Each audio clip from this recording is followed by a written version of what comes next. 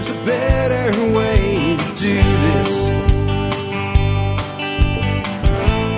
Let me show you a better way. Hi folks, this is Jack Spirko with another edition of the Survival Podcast. As always, one man's view of the changing world, the changing times, and the things that we can all do to live a better life if times get tough, or even if they don't. Today is Friday, August the 17th, 2012.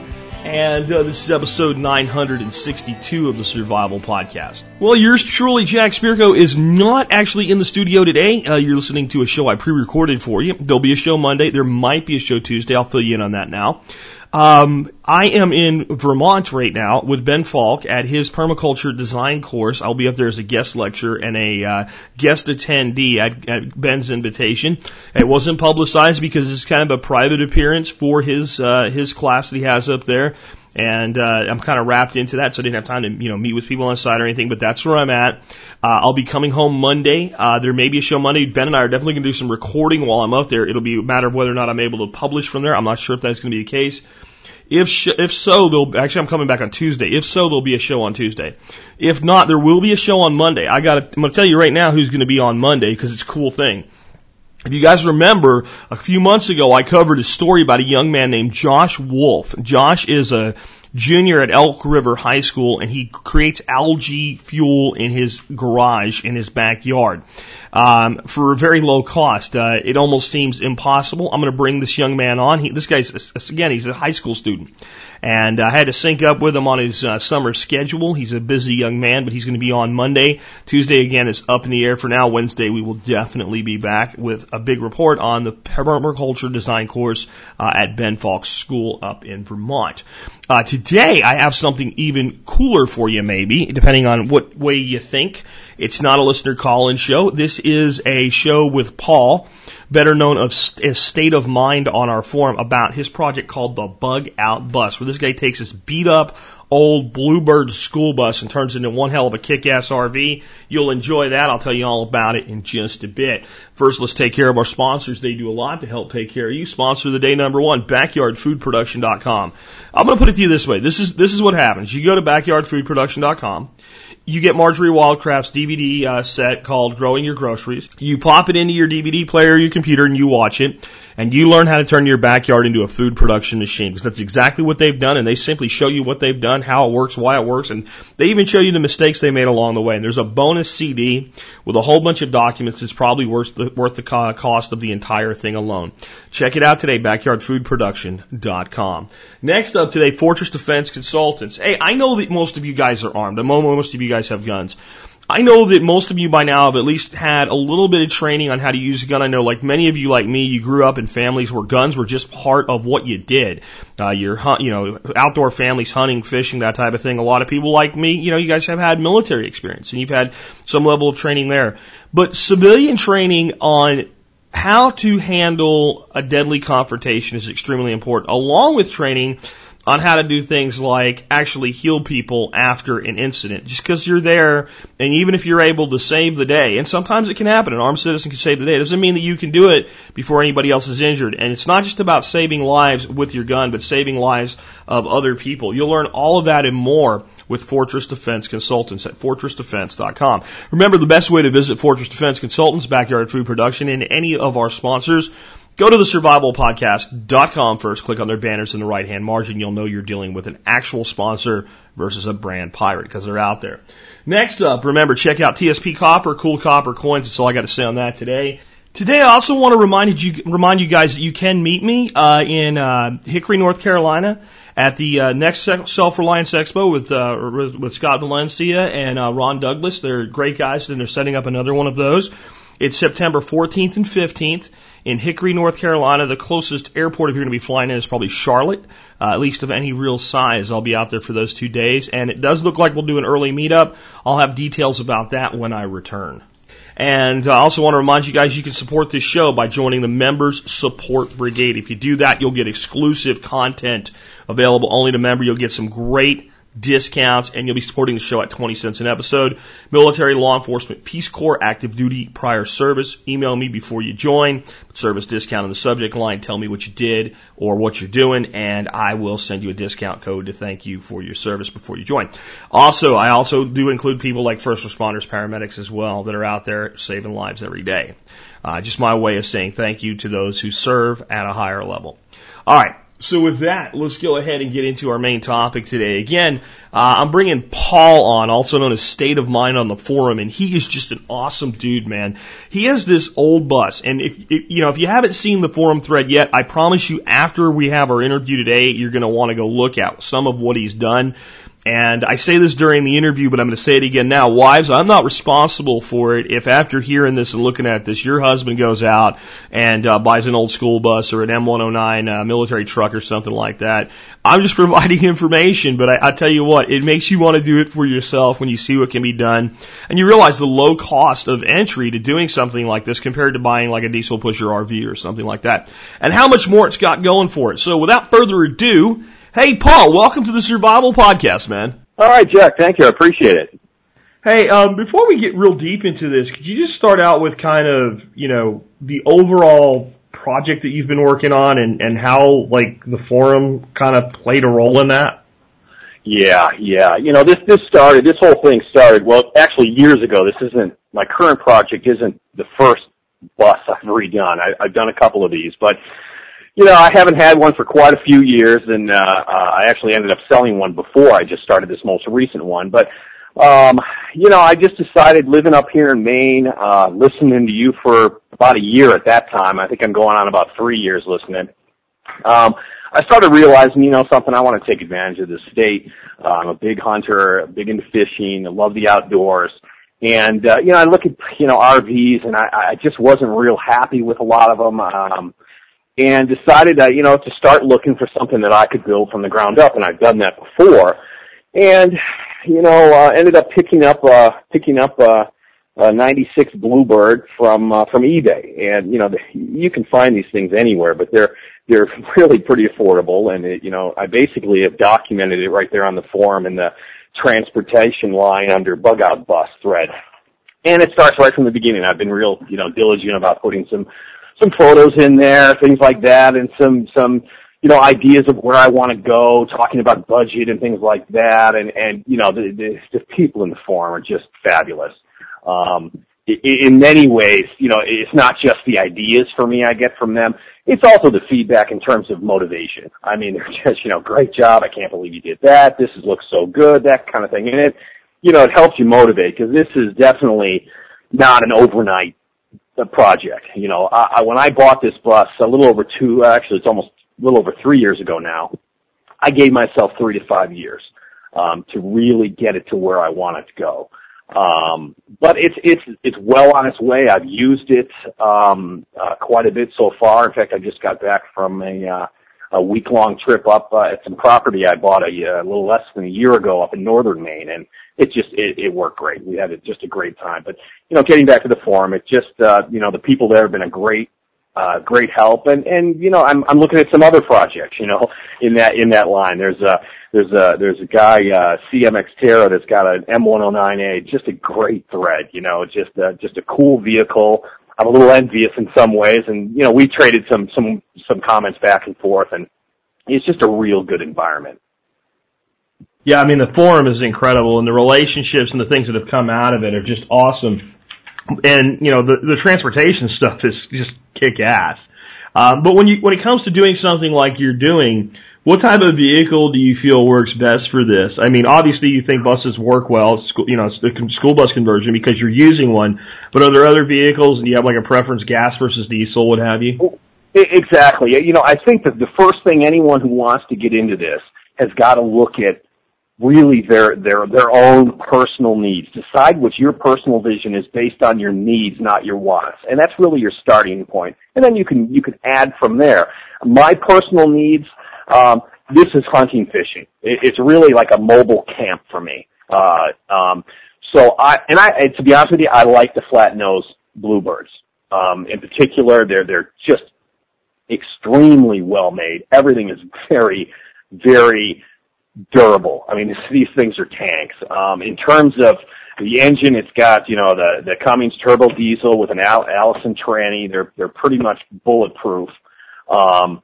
And I went with diesel just because of this size of a vehicle. It does very well. I pull trailer with it. In fact, I'm hoping, I've got to test it, but I think I'm going to be able to pull my small Toyota pickup truck with it too. But I tend to like buses. Other people have used all kinds of different things. I mentioned the M109A earlier, but, their step vans make excellent vehicles, in terms of if it's just you and based on your needs, if you're, not looking for long term. Any vans you can use. There's all kinds of possibilities. Obviously, there's regular school buses too. I prefer the flat nose. The biggest thing for me that I was looking for, and they're also very popular among the people that do these conversions, are the rear engine. I wanted rear engine for a couple of reasons. First of all, they're much quieter on the road. Not to say they're quiet, but they're much quieter rather than having the engine sitting right up front underneath you.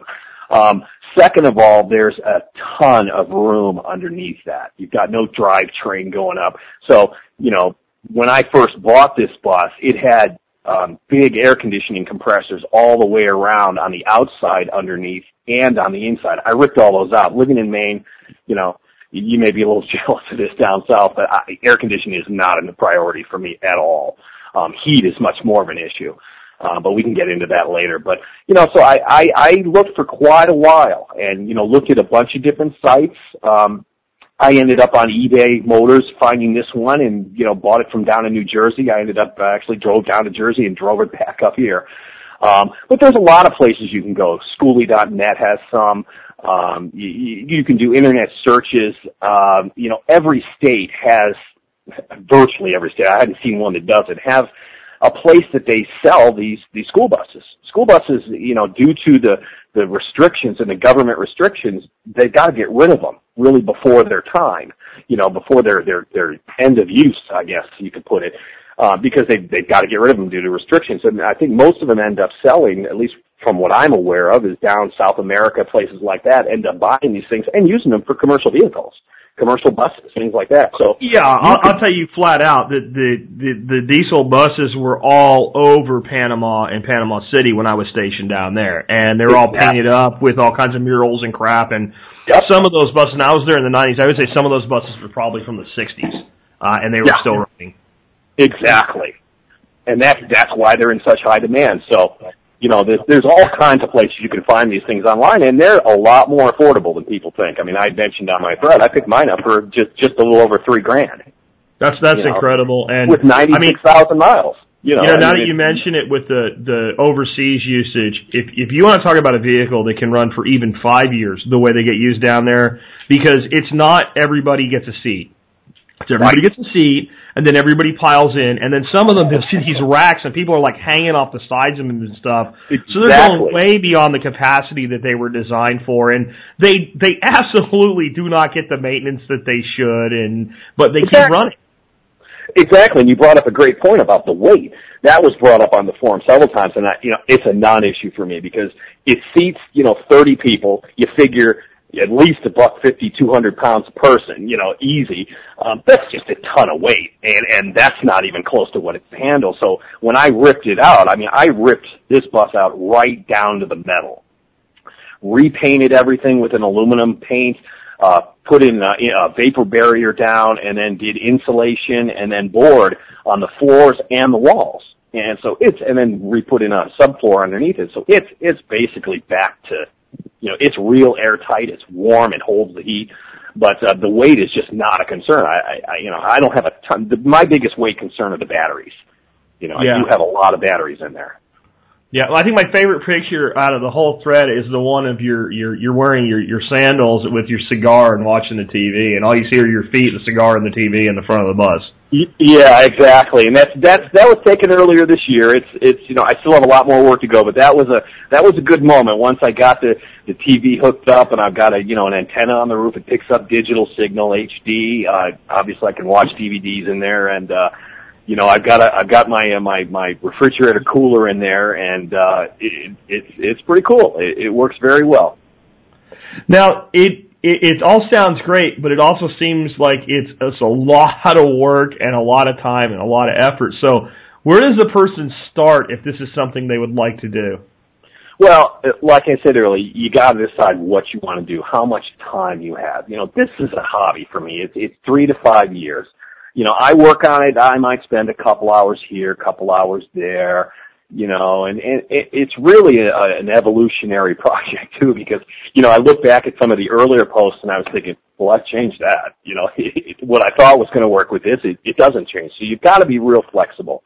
But basically you want to decide what your needs are. If you're just going to use this for camping, do you have a family? Do you have a significant other that's going to go with you? We all know that some of our significant others in the woods need some special needs, so to speak, So you've got to weigh all these things together and figure out what you can do to make everyone comfortable. So, I did that and there's certain things I would recommend anyone gets a vehicle, whether it's a bus or a step van or anything, gut it. Clear it out. Get everything out of there, get yourself a good angle grinder so you can cut those rusted bolts out and get everything out of there. That way you know what you're starting from. It's mostly time. It's not a ton of money if you don't have to. I mean, I've spent a little bit more than I've wanted to, but you can also keep your eyes out as you're going. I picked up batteries for nothing because there was a communications company that was getting rid of these older batteries. Well, they called them older, but they were for an up system that keeps them online when there's power outage. They're computer systems. Well, these things are, $250, $300 batteries, and they were rated at 98% still. Well, they've got to get rid of them due to requirements. So I picked them up. They're beautiful. I mean, that right there, I have a dozen of those. That saved me, $3,000. Now I know not everybody's going to be able to do that, but if you keep your eyes out, you can, you can find deals like that. I mean, I picked those up, but, I've looked for deals on solar panels. I know you mentioned a few shows ago about that Costco thing. Man, I called right away. They were gone. Yeah. But, those kind of deals, if you keep your eyes open, the paneling I picked up was next to nothing from a contractor who had finished a house, and I basically pulled up to a construction site and said, you guys are almost done here. You got some extra 3/4 inch plywood. I'm looking for decking. He's like, well, yeah, how many sheets do you need? I need like 7 or 8. Load them up. Wow. So you just got to you got to be very opportunistic, I guess is what I'm saying. But it definitely those guys have already priced the materials into the job, and if they don't have another job to put it immediately to work on, it's a pain in the ass, and they'd rather unload it for a couple 6-packs of beer than try to figure out what to do with it. Exactly. And another thing you keep on the eye out for, I've mentioned being opportunistic. Here I live in a fairly small area. There aren't too much construction sites going on, but I did find one. They were redoing some work at a hotel, and I found a dumpster. And they were redoing all this insulation. And what I did was they had all this foam board, 1-inch thick foam board, that they were basically throwing out. Beautiful sheets of it. They're 4x4. They're not full sheets, but, they'd cut them from around the sink and throw the rest out. I picked up a ton of that, and that's what I ended up using as a lot of the insulation in the bus as well. So, that saved me money there too. Yeah, my question for you is also, like, obviously you thought this was a better route to go than buying, let's say, an RV. So right. Why do you prefer this route than a conventional RV? Well, the way I look at it, buses in particular, but commercial vehicles, they're built a lot better than a lot of these RVs. I've seen an RV after it's rolled over on the interstate. There ain't much left to it. It's gone. It's the very cheap plywood, very cheap paneling, very thin walls.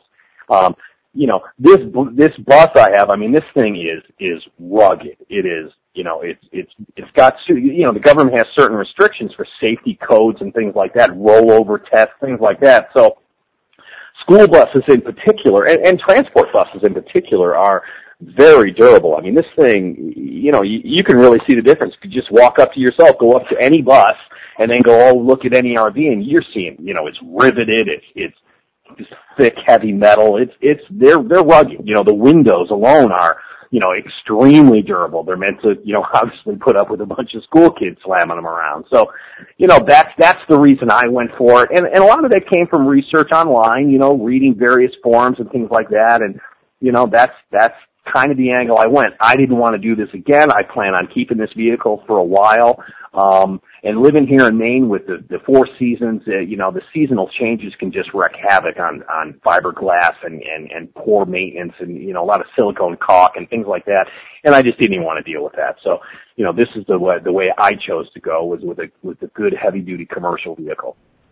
Yeah, and I'll tell you, like when you talk about what it looks like when an RV is wrecked, I remember Mythbusters. Did a whole show on automotive myths and movie myths, cars do this and hit that, or, breaking windows and all this different type of stuff. And one was, the car goes, the 70s thing was the car goes flying down the road and does a jump and goes right through the middle of an RV trailer and keeps going. Exactly. So they did that one, and you would not have been happy with the condition of your vehicle. But it did go right through it. It completely obliterated it. Basically, the only thing left of the RV was the base.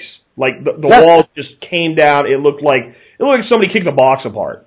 And the car was crinkled up and in bad shape. But their conclusion was it could have continued. The RV was done. Yeah, exactly. And that's the biggest reason. I just want something heavy, durable.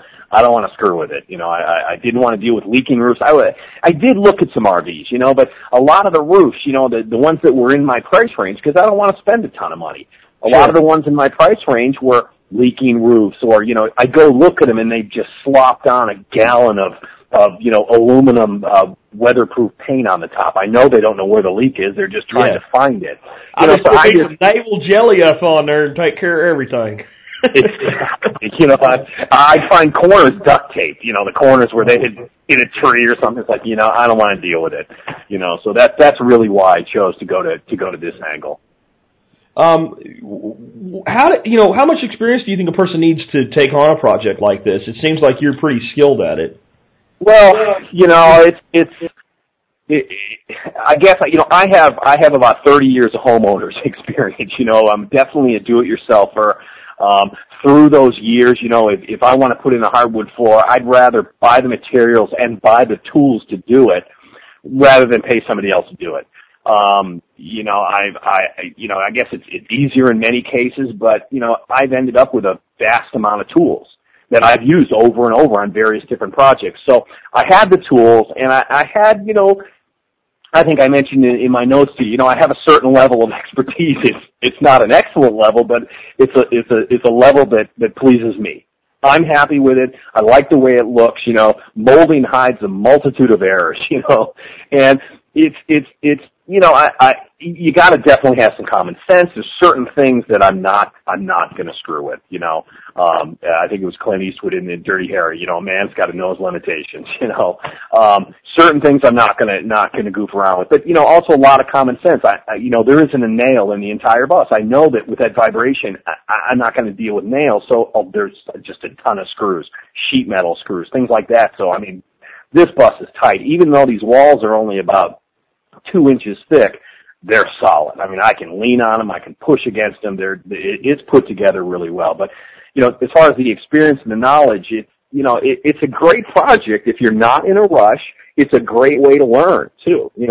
There's been a couple of things that I've done, and I turn around and say, yeah, no, I don't like that. It's not going to work. So I've had to go back and redo certain things. But the way I look at it, Jack, it's a lot like life. You've got learning experiences every day.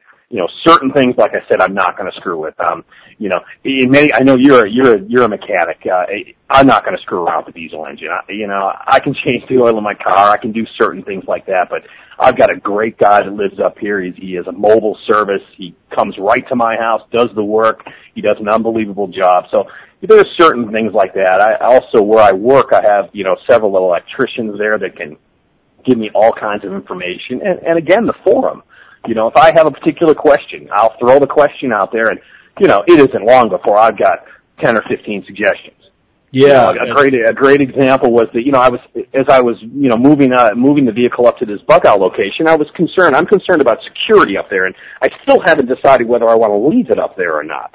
It's a very secure area, but it's remote, and there's a lot of hunters. And, some hunters tend to have a little something to drink and decide to shoot up something they find in the woods. Or break like in. A bus. Yeah. Exactly. Who the hell has a bus in the woods, So, I threw out a couple of questions. I got some great responses. Well, here, try this, do this. There's several alarm systems that use, cell service. I am fortunate enough to have cell service up there. So, but again, it's just the ideas and the idea sharing has been just great. And I'll put in the pictures of my latest work and I'll get some suggestions back. Well, if you try this, you won't. I think my most recent one is I built these harnesses to hold my kayak underneath the bus. They're real slick. You lay the kayak down, you pull the rope, and they're hidden, tucked up underneath the frame of the bus. Well, one of the guys saw that I had the ropes positioned. He said, well, if you put some foam around those ropes, you're not going to dent the hulls of your kayak. Well, I was like, duh, what a great idea. So I went and I didn't use, he was saying use some pool noodles to put around the rope. Well, I have some insulation, that foam insulation you put around pipe. I had some of that. I threw that on there. It worked perfect. Just little suggestions like that make it real easy. Yeah, I was going to ask you on the security note, I noticed that when you were camping, it looks like you set up a couple of MERS motion detectors. Yeah, well, I picked up those, a couple of years ago based on listening to you, and I use them in my house. A lot of the stuff I purchased for the bus, I use in my house. It's not necessarily redundant. Some of the stuff is. I mean, I had an extra TV set, so I'll use that. But the MERS system is perfect. I brought it up there. I have two entrance points on my property, little grass roads, but still entrance points. I put one down about 75 yards, and then the other one about 50 yards behind the bus, and the MERS system runs off 12 volt anyway. So, I don't need to plug it in the wall. I cut the wire, put on a lighter adapter, and I have a bank wired in there. So I just plug it in. It's literally 5 minutes to get it going. And that worked great. And the beauty of that was, one of the times we're sitting there, I hear the alarm go off, alert zone 2. I look, and there's you could see a deer wandering off into the woods or walk right by us. We never would have seen it. So it's awesome. There's a lot of things we can do, but that MERS system worked real well. I want to give two disclaimers before I go any further. Number one, we mentioned me being a mechanic. I now classify myself as a former mechanic. Okay. Because being a mechanic involves, busting your knuckles and things like that. And when I was, 16, 17 years old, I loved doing it. And now when I have anything beyond an oil change, I get somebody else to do it just like you do. I know what to do, and that's why I don't want to do it. Exactly. Now, the other one is, before we start talking about some of the things you've done to the bus, this is a disclaimer to all the women out there. If your husband goes out and buys a bus and starts doing this, I am not going to be held accountable or responsible for it, and neither is our guest. So I just wanted to say that because I want to start talking about some of the cool things that you've done. One of the things is you have added solar power to it. Yeah, I knew on my priority list right from the start I needed power. I needed power, I needed heat, I needed refrigeration. Those were three of my biggest. I like to be comfortable in the woods too, so that's one reason why I bought the 30-foot bus. I wanted plenty of room. My girlfriend's got a daughter. I want to make sure we can bring her with, and if she wants to bring a friend, great. It'll sleep. I have a bed, a queen bed in back, 2 bunk beds, and I also now have a couch out front that folds out into a full, so I can sleep plenty of people, although I don't anticipate it a lot. But getting back to the power situation, I knew I wanted that, so I picked up. I have 3 panels on the roof right now. I think total they add up to about 350 watts. I have them charging 2 different banks of batteries. One that I actually cut a hole in the floor right between the front tires. There's again, like I said, the rear engine, there's no drivetrain going back, so there's tons of room there. So I cut that open, build a platform in there, and I have 6 batteries there. And then I have another bank of batteries in the back. And then I also, I guess there's 3 banks because I have a bank that I use for the engine. The engine uses 3 batteries itself. So, I obviously have the charge converters and the monitors and all of that, and it's worked very well. I mean, I know this last week in the woods, we spent every day, listening to music all day. I had the refrigerator running all day. So I had plenty of power for our usage. Lights at night, not a problem. I have a great stereo in there.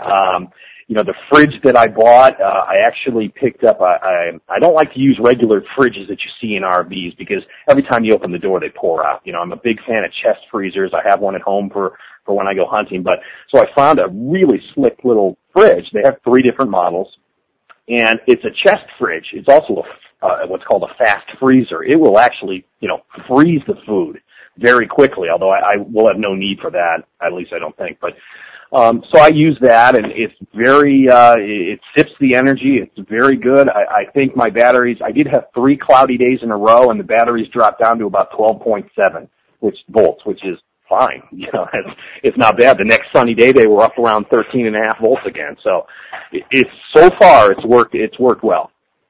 The power.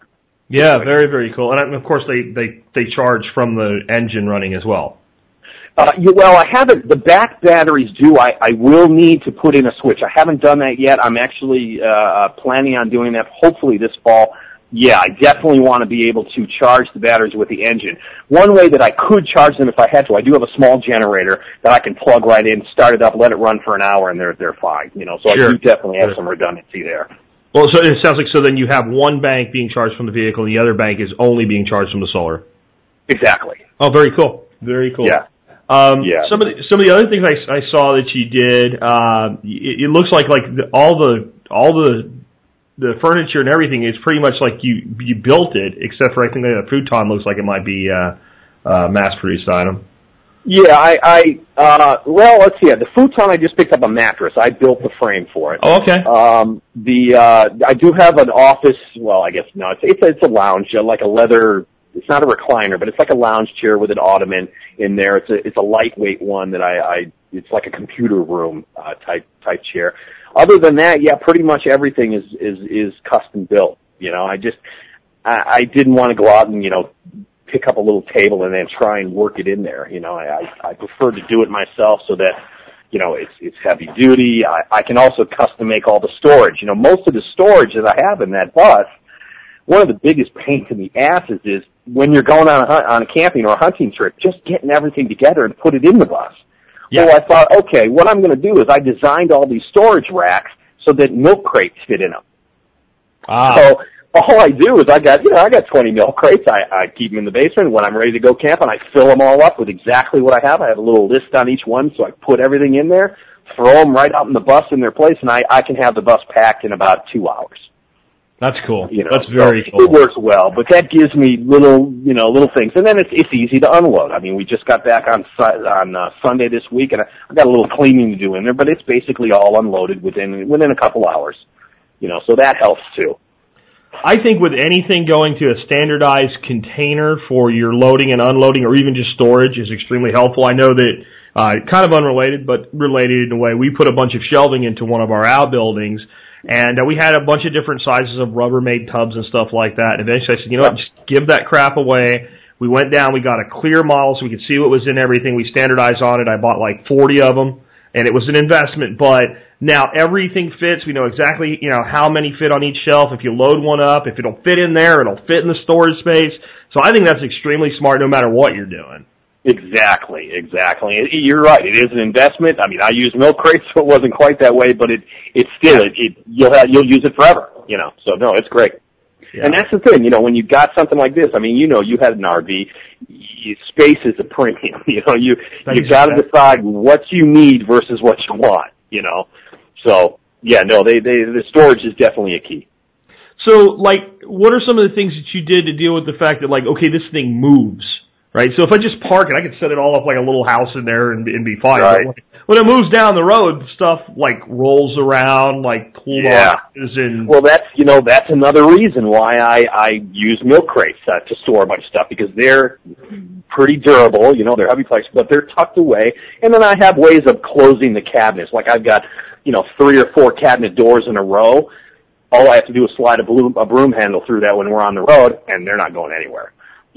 Or one thing I've done, I have as far as for heat, living here in Maine, I gotta have heat really from September on. I'm not gonna use it in the dead of winter, but hunting season up here in October and November, I'm definitely gonna be out there in the woods. So originally I had a buddy that can make these small little wood stoves that are used for ice ice fishing up here. It worked okay, but I had to feed the stove every hour, and I was like, this isn't going to work. So I ended up picking up a nice little Yodel stove, real good quality, but the burn time is much better. I mean, it'll go for 6 hours on a low flame, shut it all down, which works great. But obviously, when I'm on the road, I don't want that thing flying around if I got to slam on the brakes. So I basically picked up some nice brackets that I mount directly through the floor to the frame. And I use these, 3,500 pounds ratchet straps, and it slides right into this little area that I built underneath the desk, and it holds it there. I mean, it is not going to budge. Now, obviously, if something catastrophic happens, I'm at the front of the bus. I'm probably not going to worry about it, but it seriously is very, very stable. It doesn't move at all, and it takes me about 10 minutes to unhook it and hook it up, and about the same to unhook it and put it back in its storage place. I've got a tool case, a rolling tool case that I bring with me. I like to have all that with me. So I built a little area, and the same thing. I mounted that right to the wall, and the straps go over, and it keeps everything really pretty tight. But, stuff moving around, you've got to, again, screw everything down if you can. And how did you set up the ventilation for that, the chimney? The chimney, what I did was it's a 6-inch pipe. Basically, I cut right through the ceiling. And I have a permanent piece of pipe that it's only about a 6-inch piece of pipe lengthwise that goes from the interior cabin to the outside. I basically take a bungee. I have a piece of rubber fabric that I put over the top so it's watertight, and I do the same thing on the bottom. So it looks pretty decent when the stove's not there. And then basically I have a stovepipe for the interior with me, and then I have about a 4-foot stack that goes on top of that. And I think you could see it in some of the earlier pictures on the smokestack on the outside of the bus. But, it works well. It's, I've yet to have any issues with any smoke backing up. The draft is excellent. And I can heat that bus in, it can be 0 degrees here and it's howling, and I can have it up to 65, 70 degrees in about less than an hour. And it holds it pretty good. Yeah, I would imagine. Wood heat is just, it's the best of the best. You can say whatever you want about any other technology, but when it comes to making a space warm, when you have a good wood stove, it's not even just that it's warm, it's the way, it feels different. That's the only way I can. It really does. It warms you right to the bone. And, there are certain precautions you got to take. Radiant heat, I do have a paneled wall that's only about, it's probably about 12 inches from the stove. Well, that's too close. So what I've done is I have a piece of sheet metal that I've painted, and it looks nice, and I mount it right to that wall, about an inch off the wall, and that provides a venting behind that metal, and the walls don't even get warm. Yeah, I'm actually looking at that picture right now where you have that piece of metal back there. That makes perfect sense. Yeah. So, and that protects it. So, again, it gets back to the common sense. And if you're not sure, ask, whether it's someone on the forum or, you've got some buddies around that have some expertise, you can typically find out an answer to the problem. Very cool. So, the other thing you were mentioning about stuff that you could tow, you're looking to see if you can tow your Toyota truck? Yes. I had a trailer hitch put on it, a couple of months ago. And I ended up actually having a local guy weld it on. I went to an RV store place to see if they could put one on for me, and they're quoting me like $1,000, $1,200, and no. So I went and found the one I needed online, picked it up for about $230, and then had another guy here weld it on there, and I actually had him weld some cross braces on there right to the frame for me, because I told him, I said, I'm going to want to pull my a small vehicle, I got a little Toyota Tacoma pickup, not a huge truck, but definitely something I need up there. And, now he's welded that, it's all set to go. I have not transported the truck yet. I'm a little concerned about the engine. Can it handle that weight? So what I did was, I do have a small utility trailer. I loaded the crap out of that this last trip up there, and it was no problem at all. So I think what I'm going to do is I'm going to go to U-Haul or something and rent one of those little dollies and try pulling it around a little bit and get a feel for it. Because it would be a huge thing, right? Because the one downside that I've always had with any kind of an RV, be it a Class A, a Class C, that's a drive thing or a bus conversion, is okay, if you're hunting in the woods, it doesn't really matter. If it's especially just the guys drinking beer at night and shooting deer during the daytime, no worries. You have kids, wives, and stuff, and all of a sudden somebody wants to go to town and get ice cream or whatever. Now I'm firing up this 30-foot vehicle, and to have a small runner vehicle to run and do stuff like that is huge. And for a bug out, that's also a big thing, right? Because you might want to be mobile, but you're going to be using less fuel. You want to be less conspicuous, what have you. So I think it'd be an awesome thing if it works. Oh yeah, exactly. I mean, my other vehicle I have is a small, tiny little Honda Accent. You know, it's I know I can pull that thing if I have to, but I prefer to have my 4-wheel drive little truck up there. You know, the other option especially where you're going, right? I mean, it's not like you're going to, you know, Joe Blow's campground on Lake Titicaca or whatever. You're going out into the wilds where you would want a 4-wheel drive vehicle.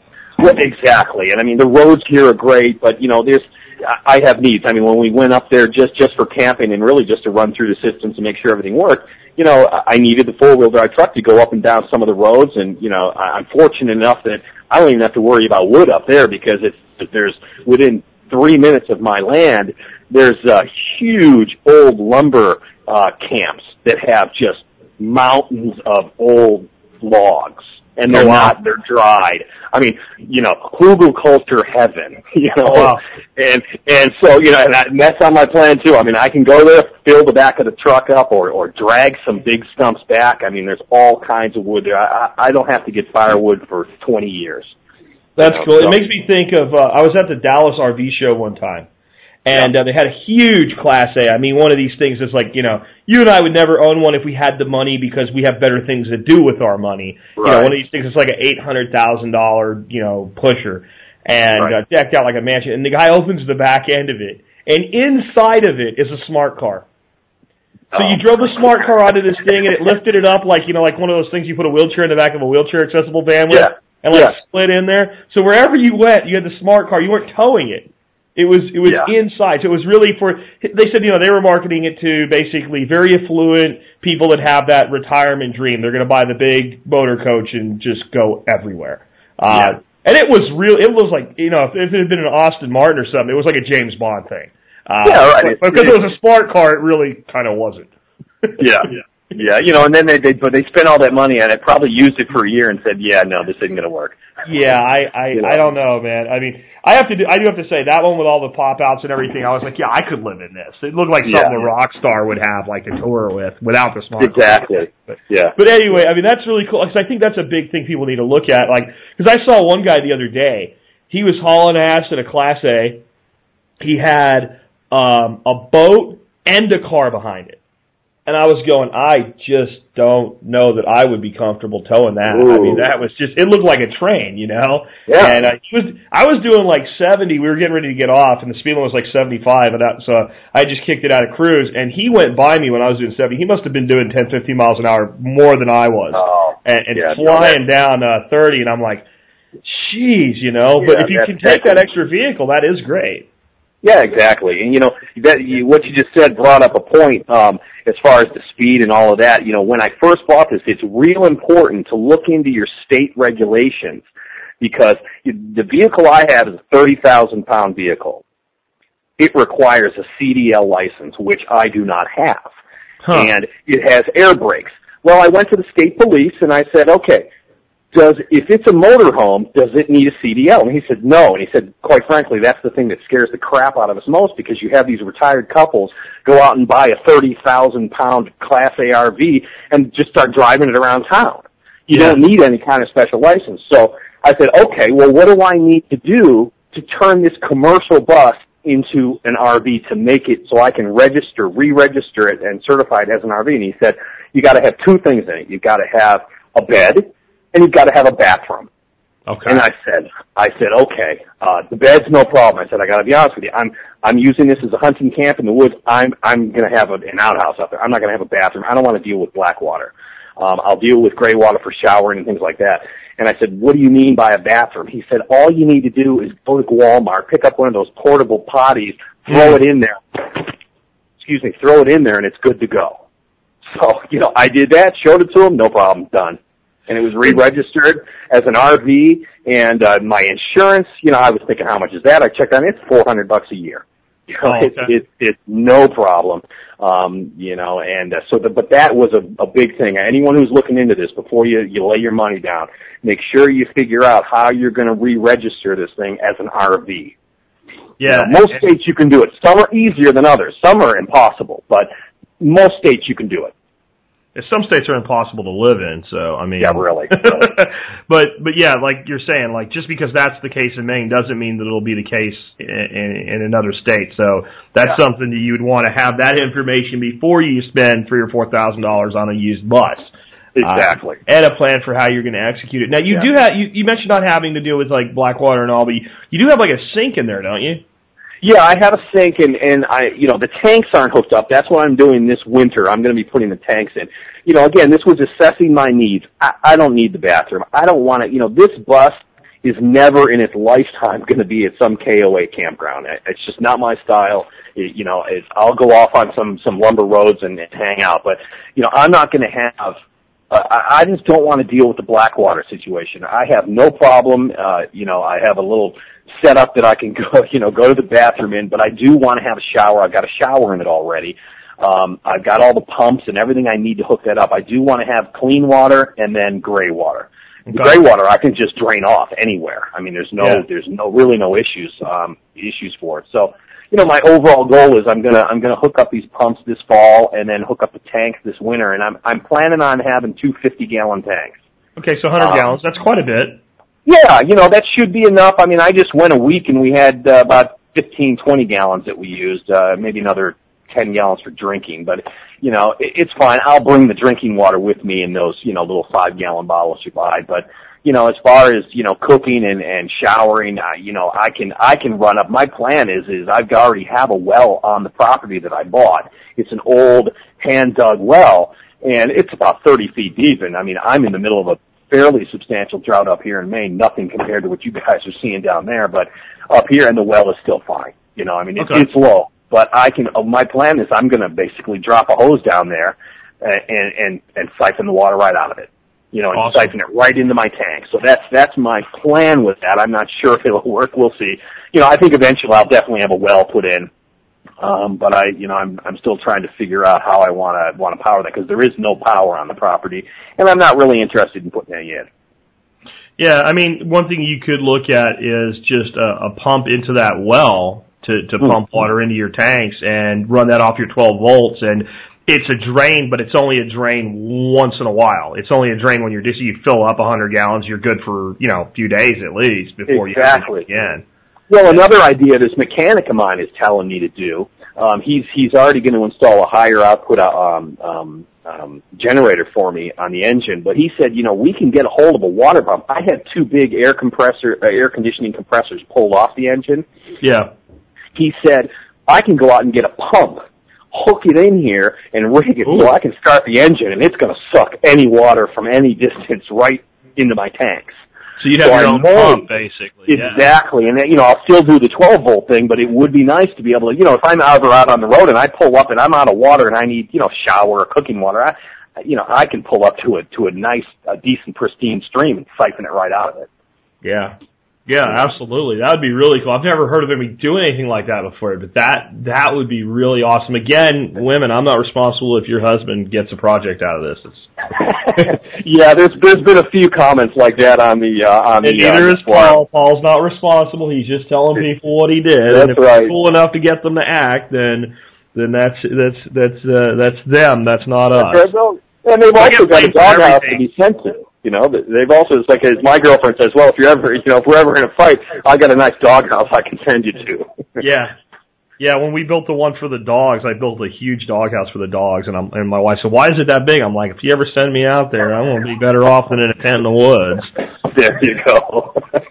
So I'm like, she starts threatening to do it the one time. I said, I'll put an air conditioner and that son of a gun in a TV set. Don't push me. Yeah, there you go.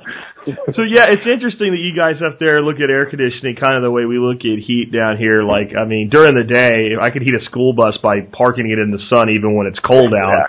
But up there, it's a different story. And then down here, like, people that say, like, you don't really need an air conditioner, they don't live in Texas. I'm just saying, you know, there's a reason the population of the South was very minuscule until what's his name? Was it York? Whoever he was that invented the air conditioner. Right.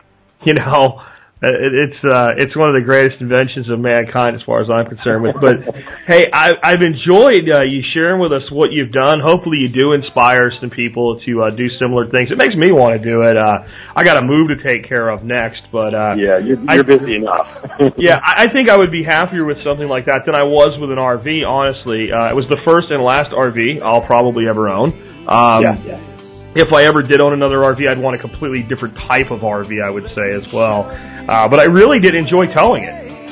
It was fine towing it all on the back roads and all, but when you go through a city that was doing major construction and you got a diesel rig on both sides of you and the damn thing's bouncing and swaying around behind the truck, it's not fun. No, it's not.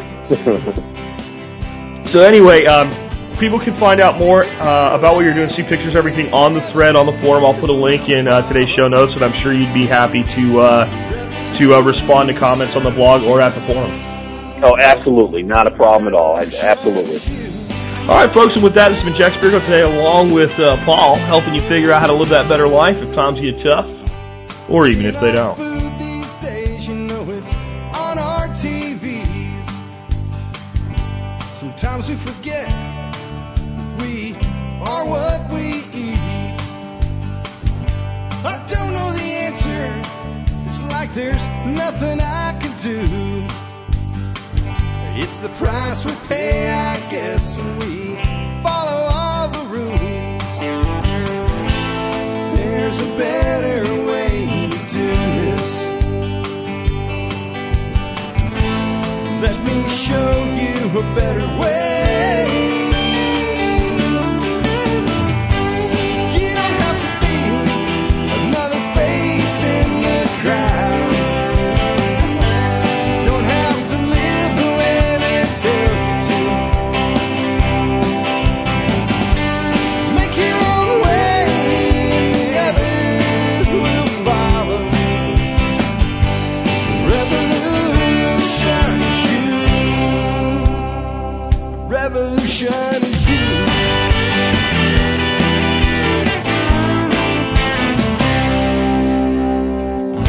Someday we'll realize our children just can't pay. 'Cause nobody up there cares. They're living for today.